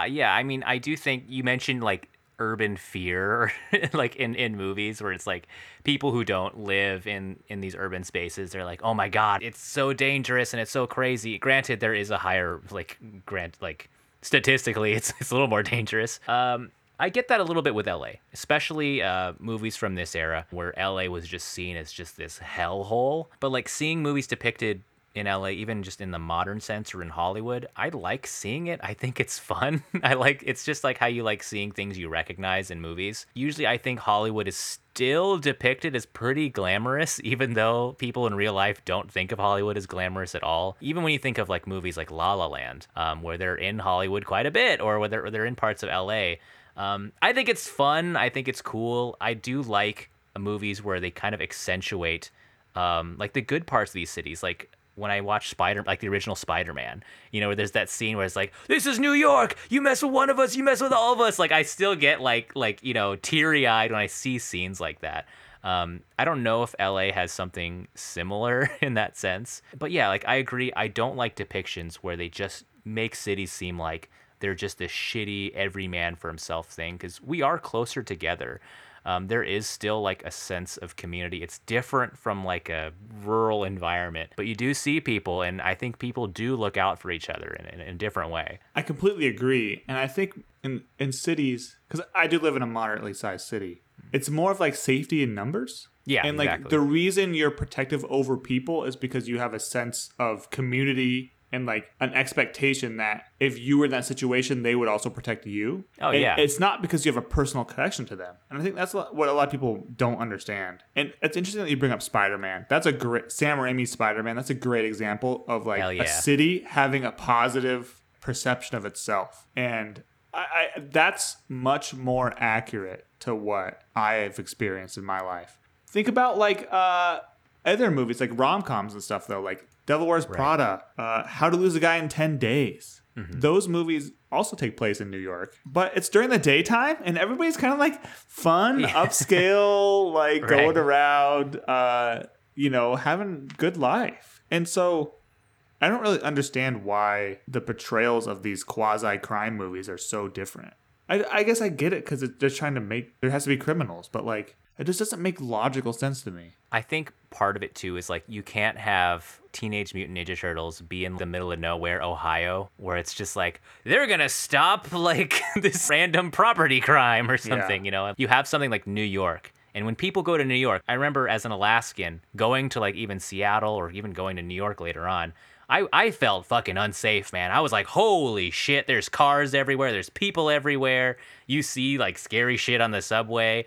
And they wanted to they know you have that sense of what New York is like. So they put you in that and they're like, what if there's these turtles? They're freaks. And they're also in that mix too. And, I think there's a sense of danger there. And I get why they put it in, So here's a closing thought. Okay. before we get into our meters, because this has been Okay. dragged on for long enough. What about the Teenage Mutant Ninja Turtles showing up to a summer camp Yeah. and they meet Jason? Okay. I like this. They're the camp counselors. They get Yeah. sponsored, but they have to show up a week early to set up. Jason comes out of the lake, obviously, before the kids get there. Yeah. What goes down? Are there any casualties? It makes me wonder, like, if there's going to be a moment where, like, the Ninja Turtles realize that their weapons actually kill. Like, there's going to be a moment where Jason hacks someone with a machete, and they like, one of them cuts Jason's arms off, and they're like, holy fuck, or something like that. And then from then on, it's like, I'm not locked in here with you. You're locked in here with me. If there was a Played It Straight, rated R TMNT movie, that would be absolutely brutal. They shell slam somebody in the movie where two of these turtles, who probably weigh about like 400 pounds each, slam someone between their shells, and that person should have just exploded like a tube of toothpaste. So I think you could have something really cool here. These turtles, they're ninjas, man. They can like hide in the darkness. They can sneak up on him. Jason's not very agile. All right, he kind of just he's bad knees. Yeah, he's no Michael Myers. Yeah, Michael Myers, who fucking world-class sprinter. Oh fuck, oh fuck, oh fuck. And then shows up and just controls his breathing so it doesn't seem like he ran. Yeah, that's so funny. I think it'll be a sick movie. There have been crossovers with TMNT. There has been like a TMNT. I remember a Power Rangers. I've seen the meme. Yeah, where they shake hands and there's an explosion. I believe it was Power Rangers in space they crossed over with. I think that'd be a sick one shot to just review after reviewing this. I think they'd win. I think they'd beat Jason. They'd figure it out. Yeah, I think so too. Because Jason Turtle always loses. power, family. Okay, let's get into the meters, please, for the love of God. Turtle meter? I guess I'll go first. How turtle was this movie? How well were the Ninja Turtles depicted? Fucking 10, man. You can't get more Ninja Turtles than this. They were the main characters. I'm really, really glad that it wasn't just like a Casey Jones or an April O'Neil movie where it's centered around their lives and then the turtles show up and it's like, oh my God, but I'm still living my life and the turtles are in the background. This was all turtles. You see how they live. You see them joking around. Most of the screen time was that. That's how you got to do this shit, all right? I'm talking to you Godzilla creators with the modern fucking Godzilla movies, all right? You don't have your moneymaker just sitting in the fucking corner for 99% of the movie, okay? 10. Okay.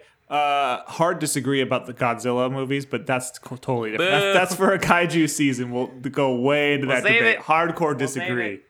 Yeah, 10 out of 10 for Turtle Meter. I mean, guess what? Turtles in the name. Turtles in the game. Yeah. They're on the cover too. Like, even the bad guys sort of look like turtles. They kind of do, man. There's also footage of real turtles. The actual fucking turtles in this movie too. Yeah, the thing I like about this name is that it cuts right to the chase. It's not like American Pie, and you don't know what's going on. What it is like Fast and the Furious Tokyo Drift. Like, give me 4 words to describe that movie, and those are them. Same with this one. So, yeah, 10 out of 10. I don't know what the meter actually is. New York danger crime. It would have some kind of like shredder. Alternate name for this movie? If a movie studio made the name and it wasn't based off the comic book, it would be called like New York Madness or like something really stupid and obtuse. Yeah, something in New York, like Turtles in New York. I think like Rumble in the Bronx, sort of like that. Kung Fu Turtles. It would be, but Manhattan Takedown. Manhattan Takedown. Okay, movie meter for this thing. We had a short discussion about camp last episode where we talked about like movies that are over the top for a reason. They're in on the joke. And I think here they're in on it. Like, they know how ridiculous the concept is. To have something so meta in 1990 like this, outside of like a movie like RoboCop or something like that, I think is pretty rare. I really appreciated a lot of the humor, the aesthetic of this movie. So much of it worked. It wasn't perfect, but fuck, man, I was totally entertained. You see like kind of the cracks around the seams sometimes in this movie. Some things look kind of a little low budget. Maybe some things don't totally land. There was kind of the weird Orientalism we were talking about. But overall, dude, you sit most people in front of this movie, I think they're going to enjoy it. reviews for this were pretty mixed when it came out. Even Roger Ebert wasn't really sure about this thing. I think it has like a 50% of Rotten Tomatoes, so I think it's one of those things where you get it or you don't. But I enjoyed this way more than I expected. I'm gonna give it, I think, a 7. I can't give it too much higher because it's not perfect, but otherwise it's a very tight movie. It accomplished its goal here. The ending was kind of rushed and weird, but fuck, dude, turtle power, man. Yeah, you did a good job of laying out what my thoughts are. And my score is ultimately a 7. This maybe kind of runs into the dog curve problem. It's like, could a movie about turtles ever be a true curve. 10 out of 10? You know? Because, I think about the scene in Monty Python when they're, the Holy Grail, when they're counting out the directions for using the holy hand grenade. They're like, you count to 3 and you throw. 4 cannot be counted to. 5 is right out. And I think about that for this movie. I can't give this movie an 8 because it just it sucks. It's too high. It's too high. You can't give a crappy movie an 8. This is my likeness towards this movie. The reason I like this movie is because of the quirky, weird, kind of not great stuff it has in it. So I can't give it an 8. 9 and 10 should not even be on the table. Don't even go there. You're out of your mind. No, we're not. There's a miscommunication about what we're doing if you're giving this movie a 9 or a 10. And so I think 7 is good because I ultimately did enjoy watching it, and I enjoyed it watching it more than I thought I would. So right then, we're talking 5, 6, 7. And I actually think it's pretty good. It's got good messaging, good role models. And like we said, there's not a lot of guilty laughs. So I don't feel bad about giving it a 7. Are a lot of people going to give this a 3 or a 4? Yeah. Yeah, but definitely. Who gives a fuck? It's fun. I threw it on after having a life-changing experience. Then I needed to come down. The Turtles were there for us, right, folks. And we hope they can be there for you, too. And honestly, after seeing this, I want to see the rest of the Turtle movies. Yeah, me and Julie were looking for something to watch today, and we almost put on the sequel. Shit, honestly, August 2nd, when that new Turtle movie drops, this is not a cross promo. We ain't getting shit for this. Not a sponsor. All right? Not a sponsor, but I might see that shit, man. The cast looks fucking fun. Post Malone's in it. That's fun. What? But yeah, folks, there you have it. The GBGBs, or at least 2 of them, we reviewed Teenage Mutant Ninja Turtles. Let us know what you think about this movie. Have you seen it recently? It's on Tubi. You guys can watch it for free. Just get the Tubi app. It's free. It's on HBO too. That costs money though. Let us know what you think. Like, subscribe, our shit. Keep listening to our car season, guys. We have more car season episodes coming along the pipeline. I think this season has been pretty fucking wild right off the bat. It kind of devolved into the 3 of us in an arms race of who can pick the wilder movie, I think, which I love. We're at that point in our podcast now. We thank you guys for sticking with us throughout the summer break. Depending on our schedules, we may do more summer break episodes. Let us know if you like these one-shots, or should we just shutter the fucking show when we can't show up? You don't like these? You don't like these one-shots? Well, we're still gonna do them. We're still gonna post. Screw it. Screw what I just said. We're still gonna do them. The show's live, folks. There's no script. There's no script here. All right, there, I said it. Ryan, is there anything you want to say to the audience? Goodbye. Goodbye. Thank you. This has been the Good Boys Gone Bland. Like our shit, folks, and join us next week for the art of racing in the rain. Has anyone said we're gonna watch the art of racing in the rain next after they reviewed Teenage Mutant Ninja Turtles?